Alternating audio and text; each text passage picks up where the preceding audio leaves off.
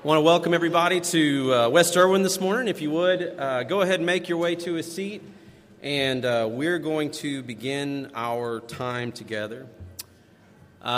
Just a couple of announcements, and then we're going to just dive straight into our worship time this morning. The biggest one, and this will be the last Sunday you'll hear about it. I know many of you are like, oh, thank goodness. Well, announcements are never fun, but this weekend will be. And so we would really like to encourage you, two groups of people actually. Friday night we have those who are involved in our leadership group, whether that be just in our Sunday morning assembly or other leadership groups. They've all received an email. We want to please ask you, as people who have committed to be a part of the leadership of this church, to be here Friday night. But then everyone on Saturday from 2 to 4 p.m. Here at our main auditorium. Keith will be here working through his Praise and Harmony workshop with us, and then Sunday morning we'll be here as well with the entire morning centered around worship. I know Bill will tell you that he's going to have a shorter sermon, and he really will. I believe it this time, and so I know he will. It's going to be a wonderful morning. And so we want to encourage you to be a part of it. Originally, we had scheduled a potluck luncheon for that Sunday, but with our Family Life Center still under construction right now, we will not be having one. And so we just want to encourage you to come and be a part of that. As well, next Sunday night is our small groups night. And so if you are a part of one of those, please make sure that's on your calendar. And if you're not, talk to one of our ministers, to Tucker or Bill or myself, and we can point you in the direction of one of those.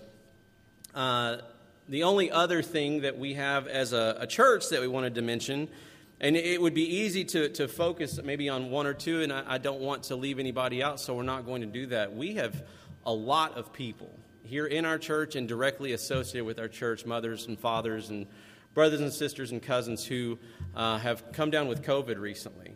A lot of people. I've lost track at this point of how many just directly affiliated who would be here on every single Sunday morning, or those who are an immediate family member somewhere else. And so rather than trying to highlight some of those, just know that like the flu, it's going right now.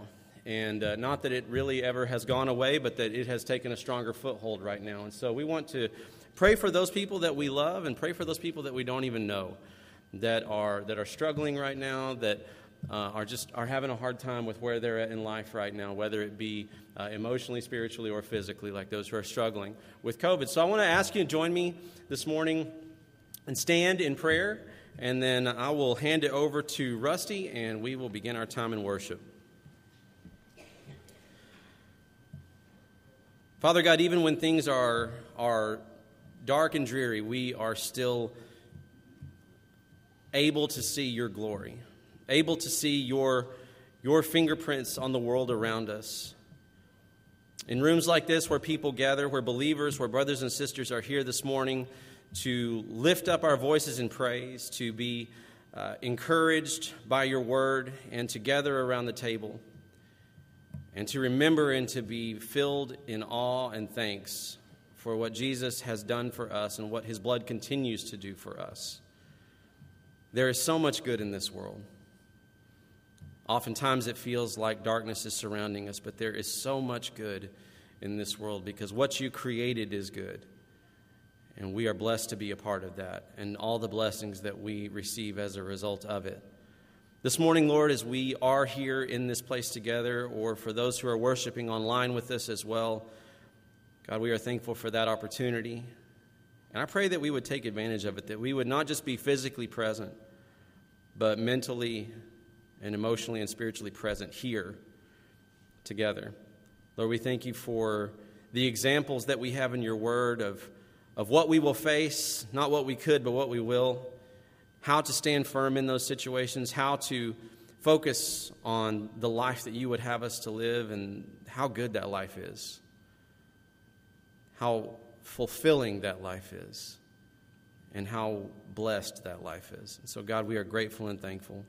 We lift those up, Lord, who are struggling right now in all those different ways, and specifically those whose health is not what it once was, God. We ask for healing for them. We ask for doctors who would surround them with what they need and for their bodies to do what you've created our bodies to do, to get better. Lord, we love you and we're thankful for this opportunity to lift you up. It's in Jesus' name we pray. Amen.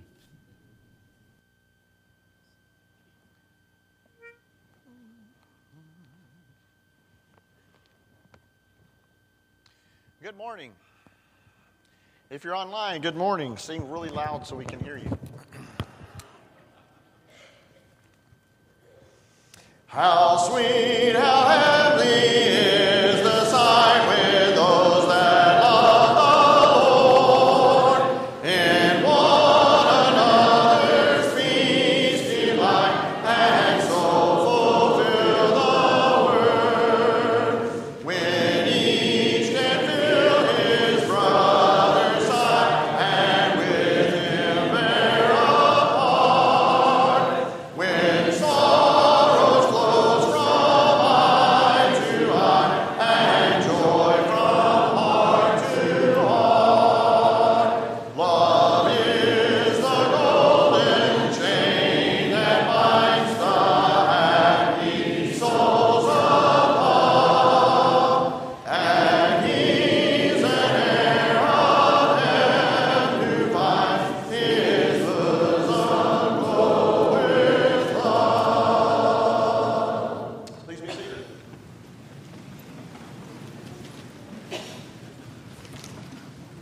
I know you've been invited a lot. This is one that we'll work on next Saturday, I'm sure.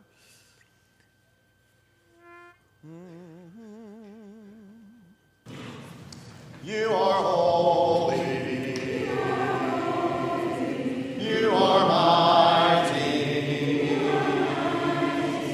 You are worthy. Worthy of praise. I will follow. I will listen. I will love you all of my days. You are Lord of lords. You are King of kings. You are mighty God, Lord of everything. You're Emmanuel. You're the great I am. You're the Prince of Peace, who is the Lamb. You're the living God. You're my saving grace.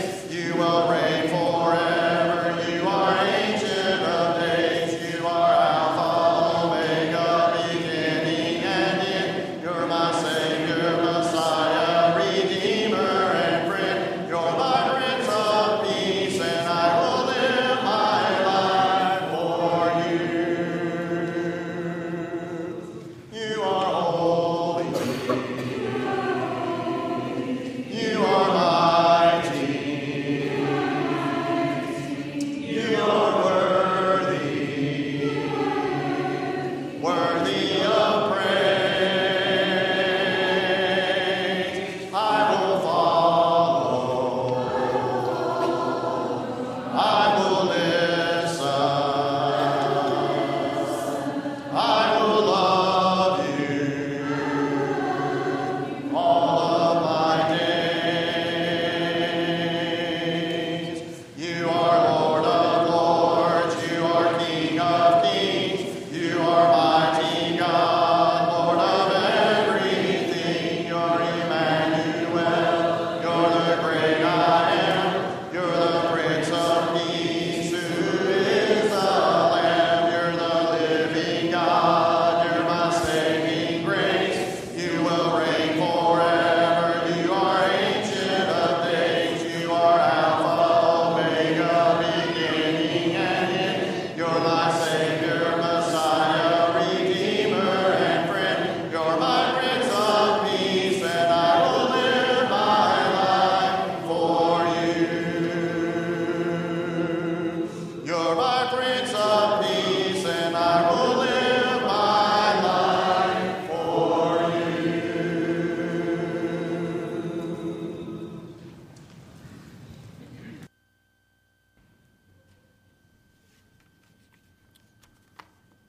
Good morning. Let's pray together. Our Father in heaven, we acknowledge that you are the true and living God, the creator, designer, and sustainer of all that is or ever will be. We come to honor and praise your name above all others because of who you are and because of all you have done. To thank you for your love, your mercy, and grace that you give each of us. To thank you for Jesus, for the life that he lived as an example for us, and for the life that he gave as a sacrifice because of our sin and selfishness. Help us to be better, O God, at walking in your light and living a life that reflects the principles and morals you have given to us through your word. Give us the strength we need to resist and reject the temptations that are so prevalent. Inspire within us a spirit of service and sacrifice for you and your kingdom. Father, many of our family are suffering at this time. We ask you to be with all of those that have COVID at this time, and be with Danny Skipper and Francis McBee and Howard Dixon, Patsy Pertain Thompson, Donnie Carnathan, Larry Murphy, Edie Strickland, and Jerry Moore. We ask that you give each of these families and individuals specifically what they need at this time and in the days ahead.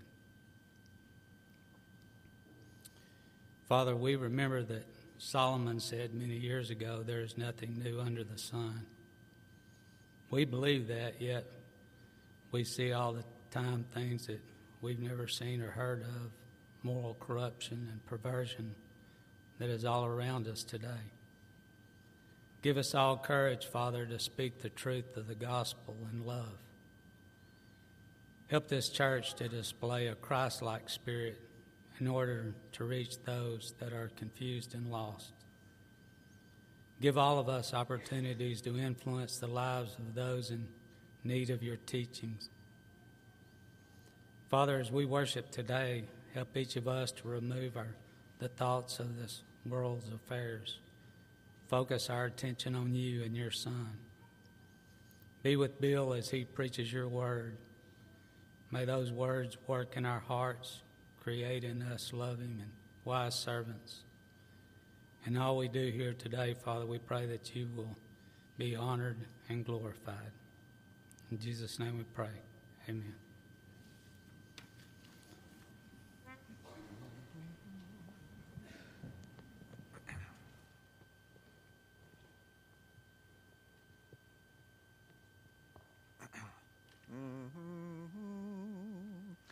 I gave my life for thee, my precious blood I shed, that thou mightst ransom me and quicken from the dead. I gave my life for thee. What hast thou given for me? I gave my life for thee. What hast thou given for me?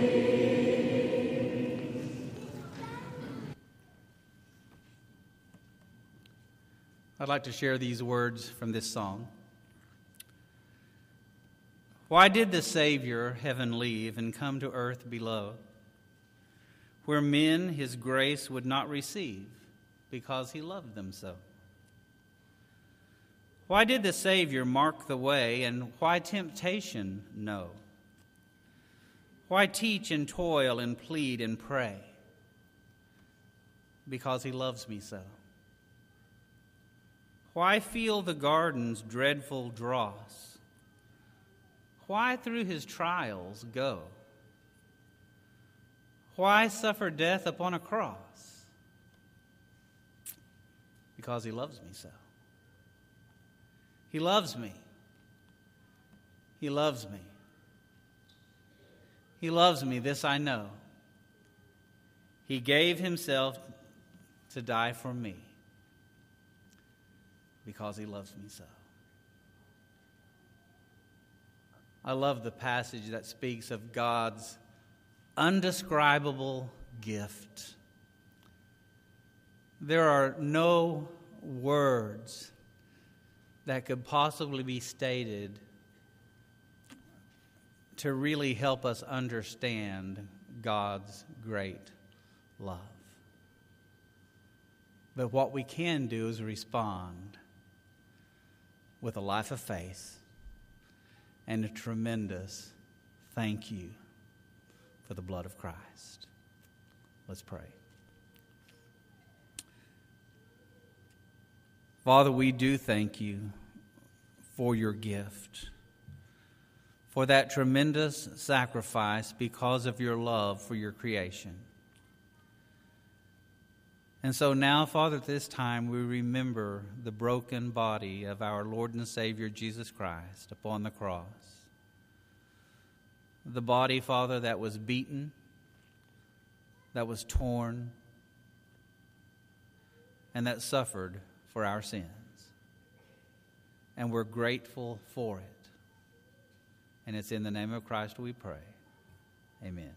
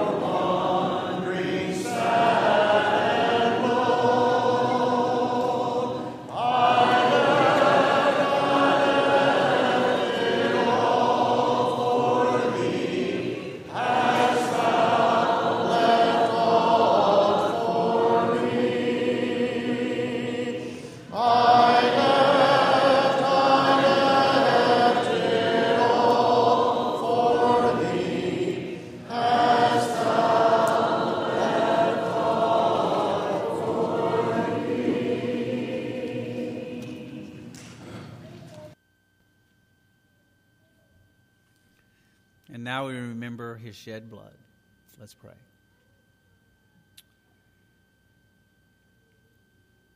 Father, we can mentally see Jesus praying to you in the garden. If at all possible, let this cup pass from me, yet not my will, but your will be done. And Father, we see the whip that tore his flesh and the blood that was shed. We see the crown of thorns that was placed upon his brow and the blood coming forth. We see the soldier taking a spear and piercing his side, and the water and blood mingling down his side. And it's that supreme sacrifice, Father, that continues to wash away our sins as we repent of them and seek your forgiveness. And so, Father, as we walk in the light, we know we have cleansing from sin. And it's all because of the blood of Jesus. And we thank you. In the name of Christ, amen.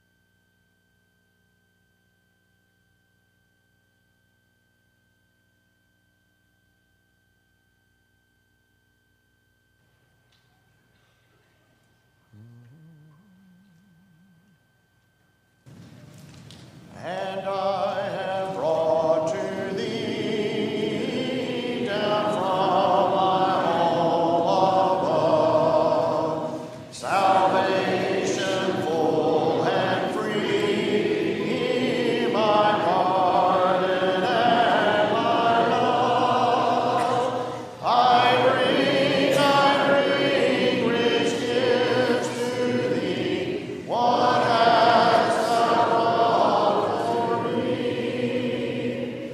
I bring rich gifts to thee. What hast thou brought to me?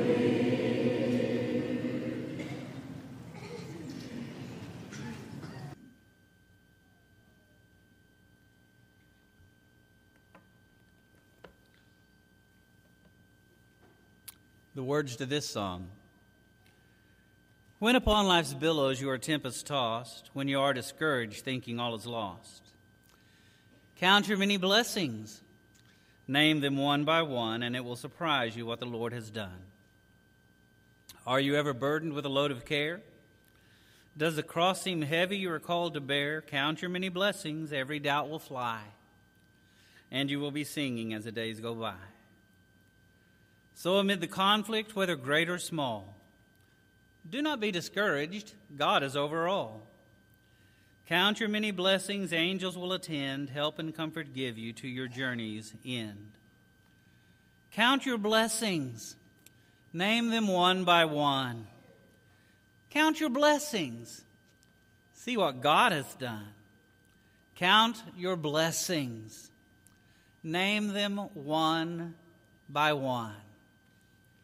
Count your many blessings. See what God has done. And He has done so much. We are a truly, truly blessed people. Not just monetarily, but in every way imaginable. But God does ask now that we return to Him as He has given so much to us. Let's pray. Father, we are abundantly blessed. So far more than most of this world. And we tend to take so much for granted, but as we were reminded through this song, as we count our many, many blessings, we see what you have done. Not us, but what you have done. And because of those blessings, Father, may we return unto you a portion of what we've been blessed with, that it may further your kingdom here on earth, and souls will come to know you as we have come to know you. And it's in the name of Christ we pray. Amen.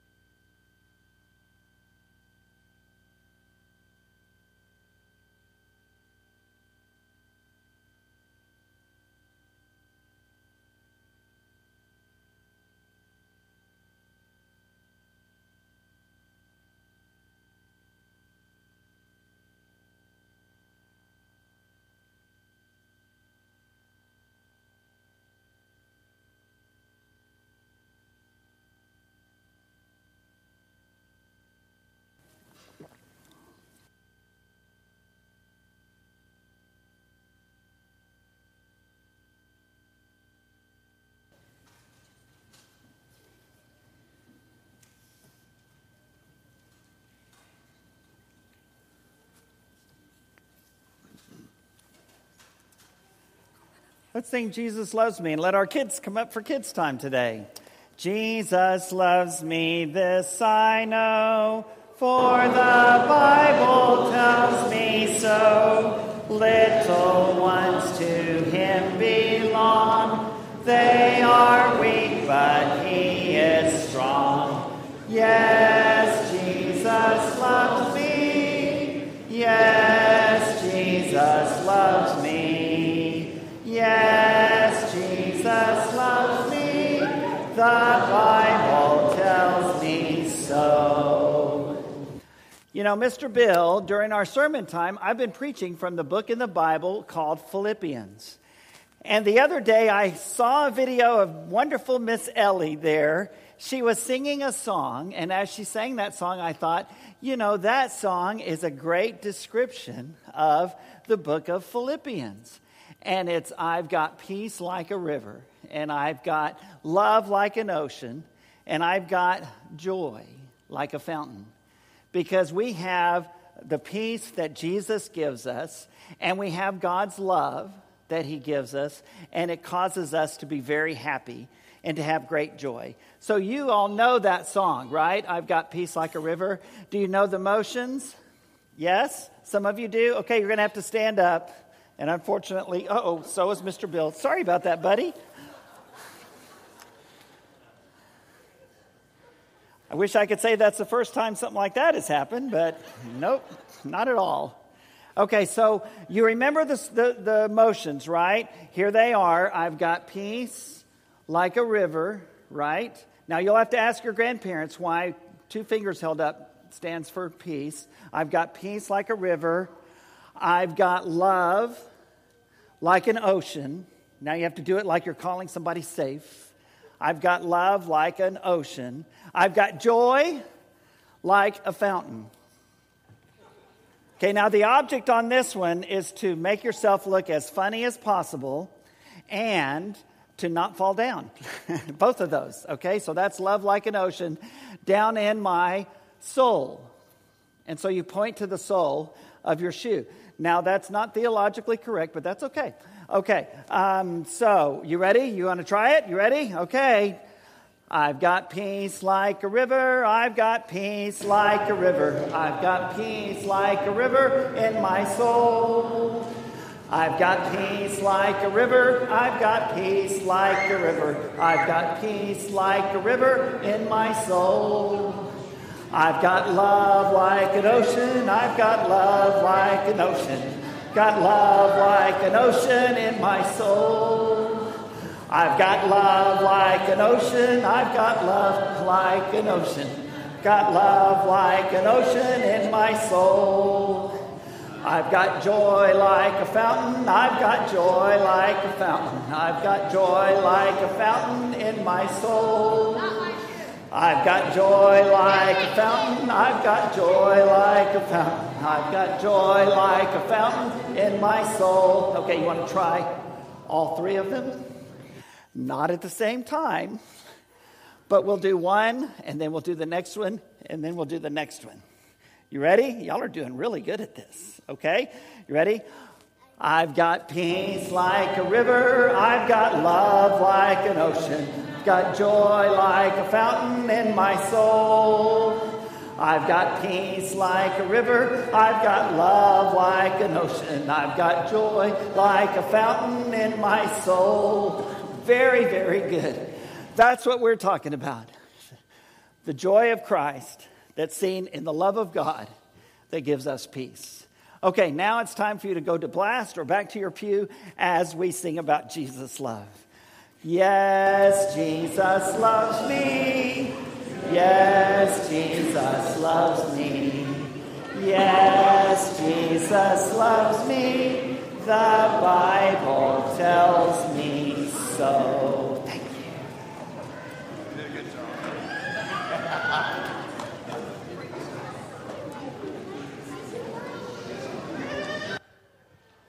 Well, that was awesome. Please stand for our next song, Send the Light. I don't know if we can keep up with that. I'm not doing anything on this. I'm sorry.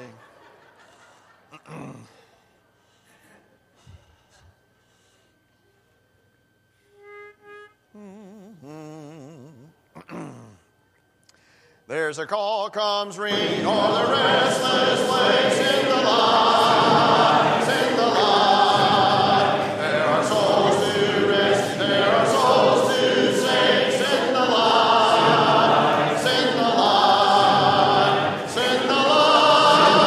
The blessed gospel light, let it shine from shore to shore. Send the light, the blessed gospel light, let it shine forevermore.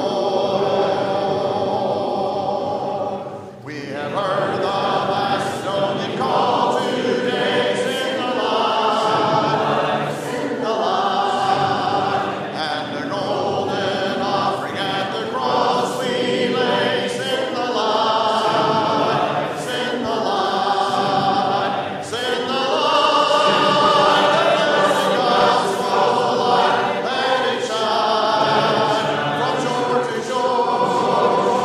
Send the light, the blessed gospel light, let it shine forevermore. Let us not grow weary in the work of love. Send the light, send the light. Let us gather jewels for a crowd above. Send the light, send the light, send the light. The blessed gospel light, let it shine from shore to shore. Send the light, the blessed gospel light, let it shine forevermore. Please be seated.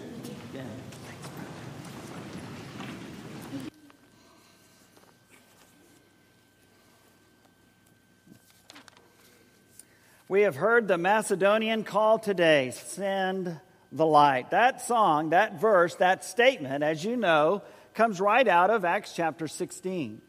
It's that part of Paul's mission journey where he had struck out on his second mission journey, as we call it, thinking that he would retrace the steps of his first one, which he did for a while, and then the Holy Spirit stopped him. He was going through modern-day Turkey and looking at all of the churches that he and Barnabas earlier had established and continuing to work to evangelize others. And as they did that, they were stopped, and they couldn't go where they wanted to go. And that's when Paul realized he had this vision of a man from Macedonia in the northern part of modern-day Greece saying, "Come over here and help us." We have heard the Macedonian call today, send the light. As we go through this book of Philippians, we're talking about the place and the church that was established because of that call. When Paul goes across and finds himself for the first time in Europe, he goes to the northern part of Greece, which was the Roman district of Macedonia.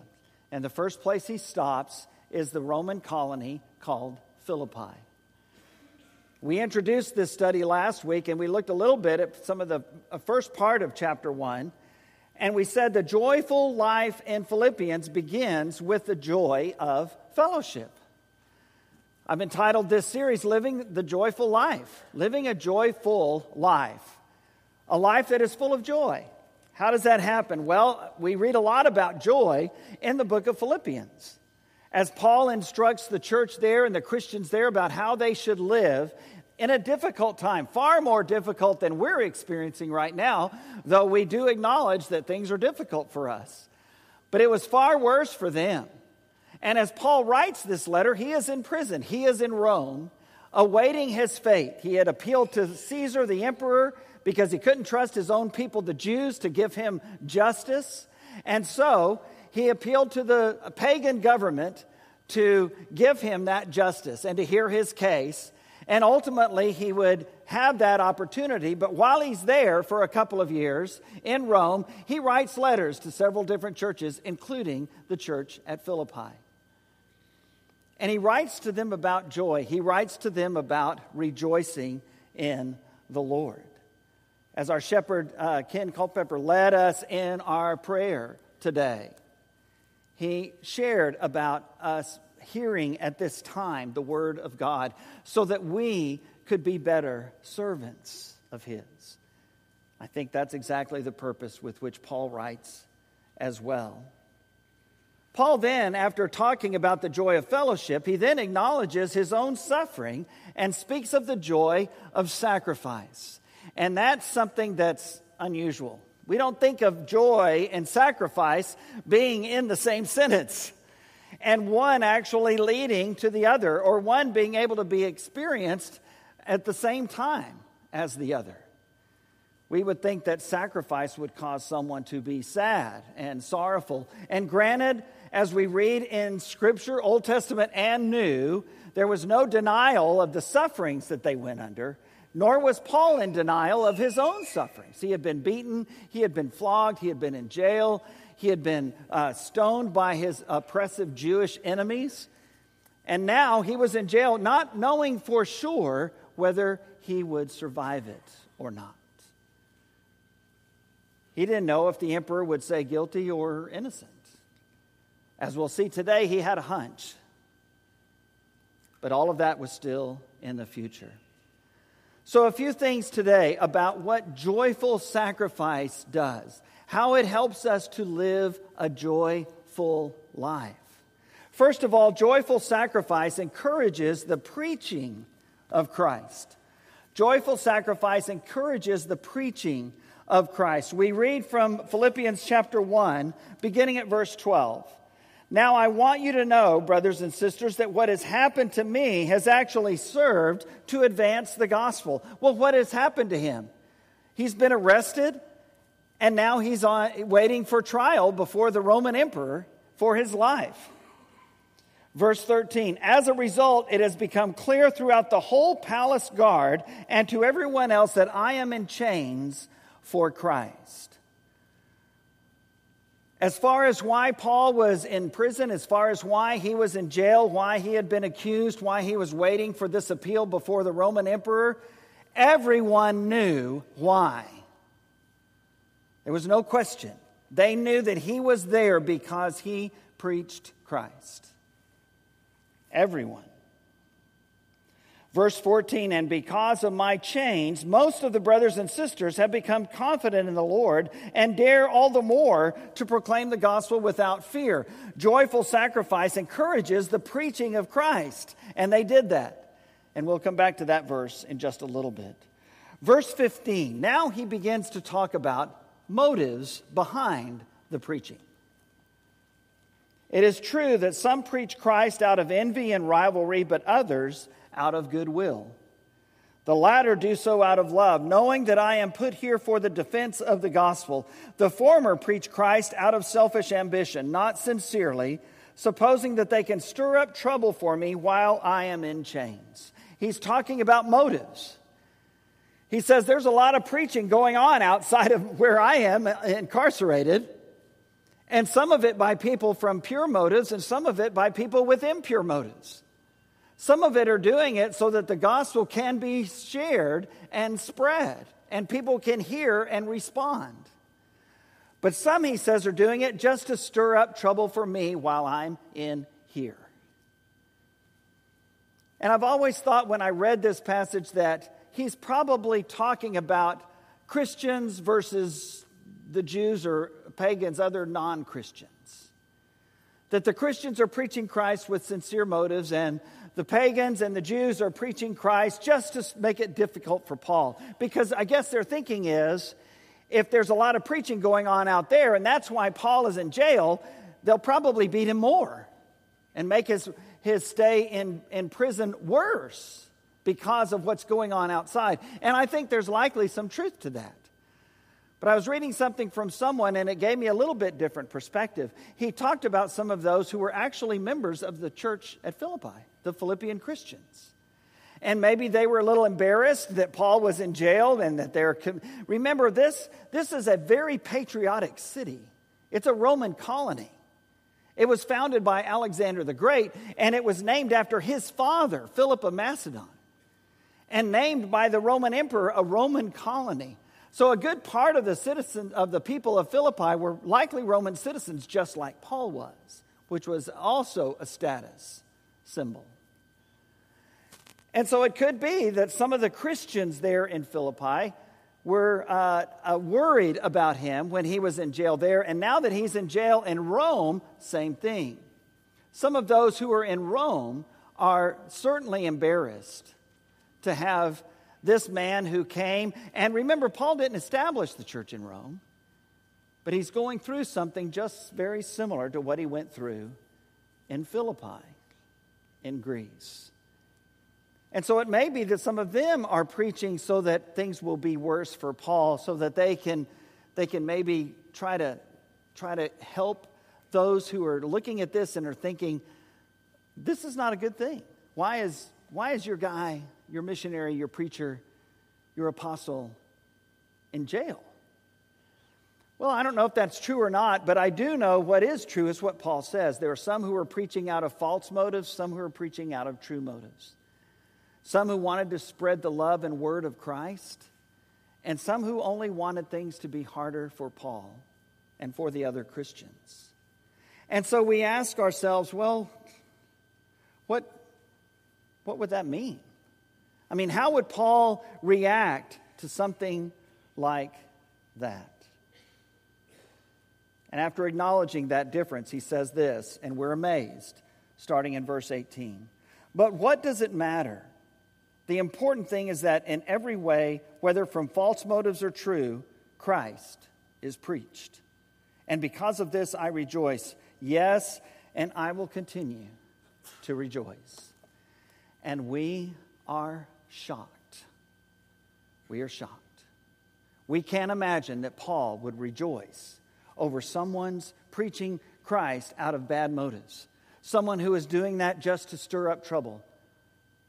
Someone who wasn't pure. Someone who wasn't true. Someone whose message wasn't quite right. And whose heart certainly wasn't quite right. And we expect Paul to say, I want you to know that Jesus knows which ones are right and which ones are wrong, which ones are true, which ones are false, and he'll judge them. But he doesn't say that. Instead, Paul rejoices. Rejoices. And I think the reason he does that is because he thinks back on some of those parables that Jesus told, at the end of the Gospels, Matthew 25, for example, where he talks about that end of the world stuff. And in all of those cases, when Jesus is telling those stories, it's not us that does the judgment. It's not the people that does the judgment. It's the angels. The angels come and they separate the wheat from the chaff, for example. They separate the good ones from the bad ones, the right to the left, or whatever. It's the angels that do that. It's God who does that. What is our job? Our job is to rejoice. When Christ is preached, we rejoice. I think Paul is saying to us, it's okay to be happy when the name of Jesus is out there. And we'll let God take care of the motives. You've heard me say many times, including in our Job series we just finished, I've come to believe two things about God. Number one, God exists. I believe that with all of my heart. And number two, what? I'm not him. And judging the hearts and motives of people is God's job, not mine. When someone needs to be talked to and shared with and concerns shared even, I'm all about it. But what Paul says is absolutely amazing. Christ is preached, and because of this, I rejoice and I will continue to rejoice. Jesus had a similar thing happen to him that's recorded in Mark 9. A couple of the apostles heard someone other than their group preaching Christ, preaching about Jesus, and they came back and they said, hey, you want us to tell him to shut up? And Jesus said, no, let him go. The one who's not against you is for you. And that's a powerful, powerful statement. Jesus was secure enough about his ministry and what he was called to do that he could let those be turned over to the Father. As we see our culture and our climate, our kids that are going through so many hard, difficult things that most of us that have been through with school for a while would never even dream of going through. As we see our culture turning farther and farther away from biblical values that we believe that God wants us to have as a community and as a nation, as we see that happening,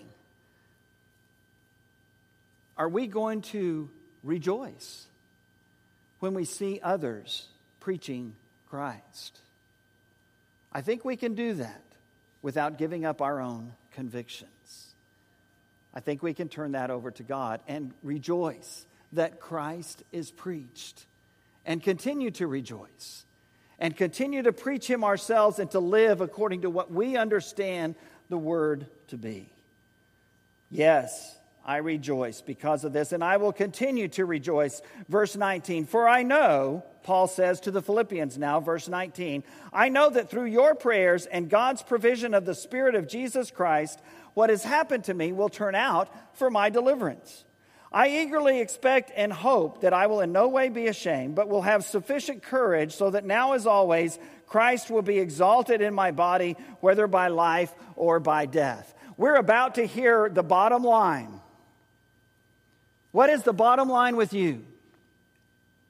What is the bottom line with how you live your life? Where your hope lies? What you say and what you do.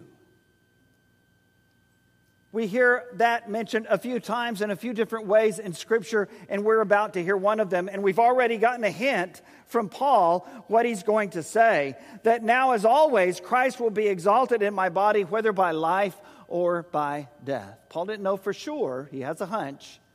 But he says, really, that doesn't matter to me, because either way, Christ will be glorified. If they put me to death or if they set me free. Can you say that? Now, as always, Christ will be exalted in my body, whether by life or by death. And then verse 21, for to me to live is Christ, and to die is gain. And that, my friends, is the bottom line. To live is Christ. If I go on living, it's going to be Christ. If I die, that's personal gain for me. But if that doesn't happen, then they will see Christ living in me. Paul said that in Galatians 2:20, I'm crucified with Christ, and it's no longer I that live, Christ lives in me. He tells the Roman Christians, look, that he would write them a letter. And now he's there, and he tells them, your body must be a living sacrifice. And he's doing the same thing and living it out right there in front of them. Jesus himself said, if you're going to be my disciple, you've got to deny yourself. Take up your cross every day and follow me. To live is Christ. It's another way of saying that. To live is Christ, Paul says, and to die is gain. There are several scriptures on your outline that talk about that heavenly hope that we have, that living hope, as Peter calls it. That mansion that Jesus is preparing for us in John 14. That ultimate promise that He will take care of us even after death. And that one day we will be raised and will live with Him forever. The way Paul puts it in verse 21, for to me to live is Christ, and to die is gain. If I am to go on living in the body, verse 22, this will mean fruitful labor for me. I hope we can all say that. Yet what shall I choose? I don't know. I am torn between the two. I desire to depart and be with Christ, which is better by far. But it is more necessary for you that I remain in the body. Paul says, I would much rather depart and be with Christ. And I know there's a lot of discussions, and I'm not completely settled on it, about what happens to our bodies and our spirits right after we die. I mean, are we asleep in the grave? Do we go somewhere, a waiting place that some have called Hades, the good place and the bad place? Do we go straight to heaven? What is it? Well, we don't know the answers to that in particular, but I do take value in what Paul says here. If I die, that's better for me, because then I will depart and what? Be with the Lord. So whatever happens specifically, we're going to be with the Lord, and it's going to be okay. It's going to be more than okay. It's going to be great. It's going to be great. Just as He told that thief, today you'll be with me in paradise. Paul says, it's better for me to depart and to be with Christ, which is better by far, but it's more necessary for you that I remain in the body. Verse 25, convinced of this, I know that I will remain. And I will continue with all of you for your progress and joy in the faith, so that through my being with you again, your boasting in Christ Jesus will abound on account of me. As he writes back to the Philippians from prison in Rome, he tells them, I expect that I'll be released and I'll be able to see you once again. And as best we can tell historically, Luke ends the book of Acts before we find out. But from his history, we find that Paul was exactly right. He was released. It was somewhere around 60, 62 of the Common Era, AD, and he was released, and he goes on and he does some more mission work, and he does some travels, and he gets arrested again. And within about 5 to 7 years after he writes these words, he is back in the same place, waiting to hear his fate from the Roman Emperor Nero. Only that time,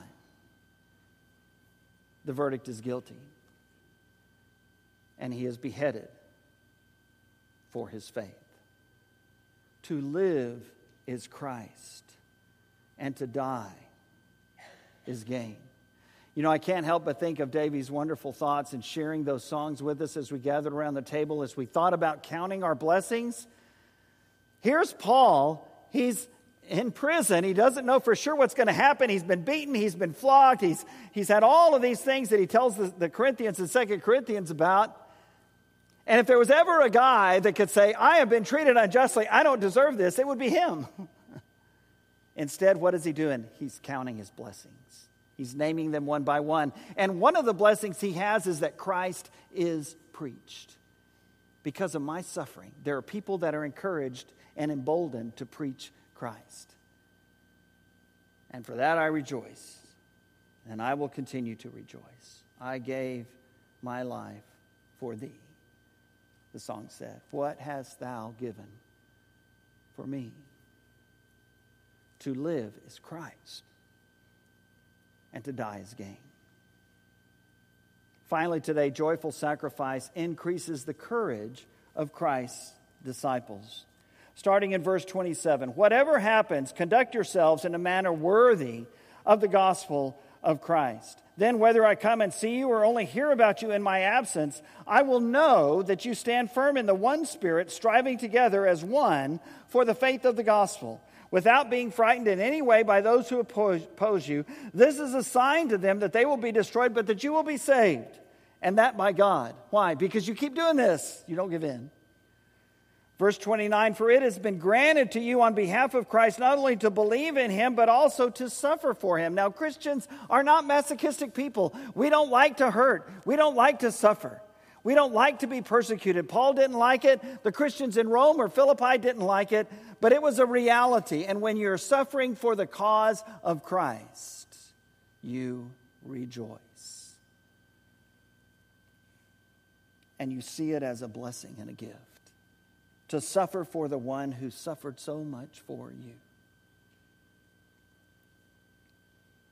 It has been granted to you, verse 29, on behalf of Christ, not only to believe in him, but also to suffer for him. Since you are going through the same struggle you saw I had and now hear that I still have. He was in jail in Philippi on that second mission journey, and they saw that.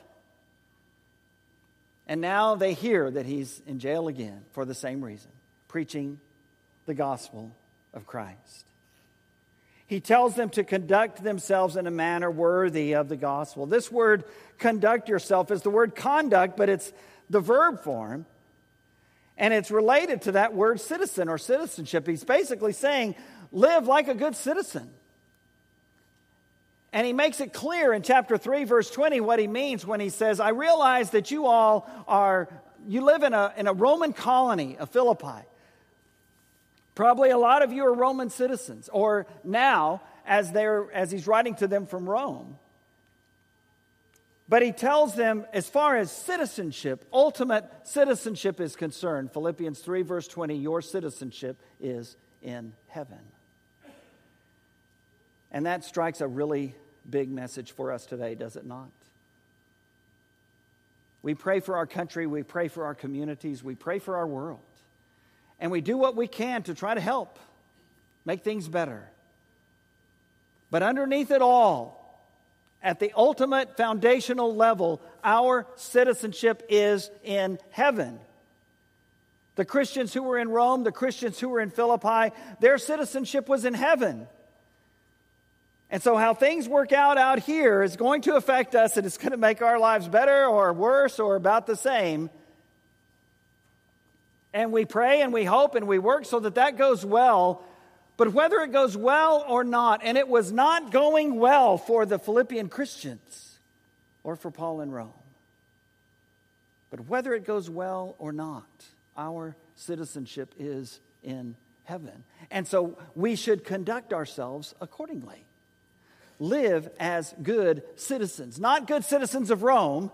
Not as good citizens of the colony of Philippi. Live as good citizens of heaven, Paul says. Conduct yourselves in a manner worthy of the gospel. And then we look back to that verse 14. And this is what he says. Because of my chains, most of the brothers and sisters have become confident in the Lord and dare all the more to proclaim the gospel without fear. Joyful sacrifice increases the courage of Christ's disciples. Why? Because you can be a good or a bad example. You can be one who has courage and courageously stands against the flow and holds to your Christian convictions and holds to that call from Jesus to love your neighbor as yourself. Whatever their values, whatever color they are, whether they're rich or poor, they're your neighbor. And when we love our neighbor as ourselves, the way Christ has loved us, it has an impact. And when one person does that, then others find the courage to do the same. When one person speaks out about their faith, others have the courage to do the same. Many of our young people have already started back to school. The majority of them will start this Wednesday. And I pray that you will have the courage to stand up for your faith. Speak the truth in love, certainly so, Paul tells the Ephesians, but speak and live the truth. Because Paul did that, others had the courage to do the same. Dare all the more to proclaim the gospel without fear. So a couple of thoughts as we close today. If you suffer as a Christian, the Apostle Peter writes, accept that sacrifice with joy. The word Christian, as you probably know, is only found 3 times in the New Testament. That's shocking, isn't it? And yet only 3 times. Once in Acts 11, when it was first coined, the disciples were called Christians, first at this very contemporary, very culturally minded church at Antioch of Syria. King Agrippa in Acts 26, when Paul was preaching the gospel to him as he was telling his story, it became very evangelistic. And Agrippa says, do you think in such a short time you could persuade me to be a Christian? After one lesson, Paul, really? And Paul says, oh, absolutely, absolutely. I would love for you to become a Christian today. And then the other is in 1 Peter chapter 4, verse 16. In the midst of the context of persecution and suffering. Peter writes, if anyone suffers, let him do so as a Christian. If you suffer, do it because of the reasons that the Apostle Paul was suffering. Because then you can respond with joy. If you suffer as a Christian, accept that sacrifice with joy. And a reminder again of the bottom line today. To live is Christ, and to die is gain. That is our bottom line. Today, are you leaning on the everlasting arms of Jesus? I hope that you are. But if you're not, and we can help you do that by being baptized into Jesus Christ for the forgiveness of your sins, or by responding as you hear these words of the courage of the Apostle Paul, the courage of the Christians in Philippi and Rome, the courage of the people sitting around you today. Perhaps it is inspiring you to say, I want to have that courage. I want to dare all the more to proclaim the gospel without fear. If there's a way we can help you and serve you as you seek to lean on the arms of Jesus, come as we stand and sing this great hymn together. What a fellowship, what a joy divine, leaning on the everlasting arms. What a blessedness, what a peace is mine, leaning on the everlasting arms. Lean, Jesus, safe and secure from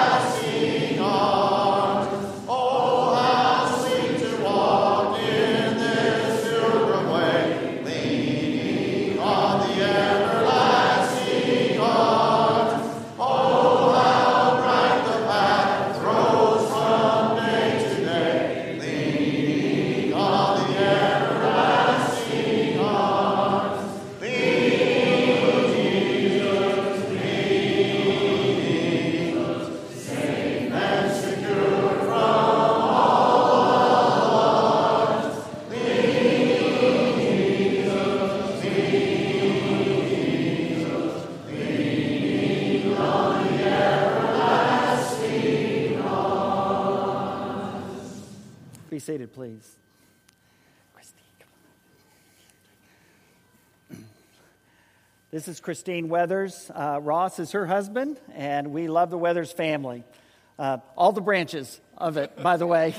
And you mean so much to us. And you are part of not just their family, but today you're part of our family as well, Christine. And we are so proud of you for that. And we love you for that so much. So in just a moment, Uncle Wade is going to baptize you in the name of the Father and the Son and the Holy Spirit for the forgiveness of your sins. And we're all going to rejoice with you over that and with all of your family.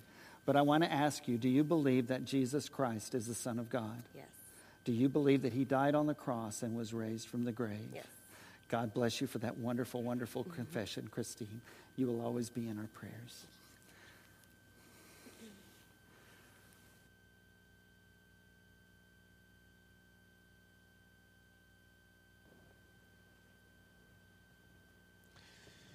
You probably don't need a book, but if you want to grab a book, old school it here. Let's sing number 3.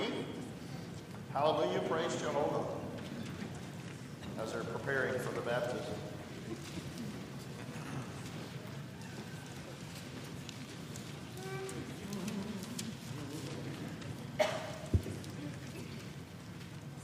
Hallelujah, praise Jehovah. From the heavens, praise his name. Praise Jehovah in the highest. All his angels praise proclaim. All his hosts together praise him. Sun and moon and stars on high.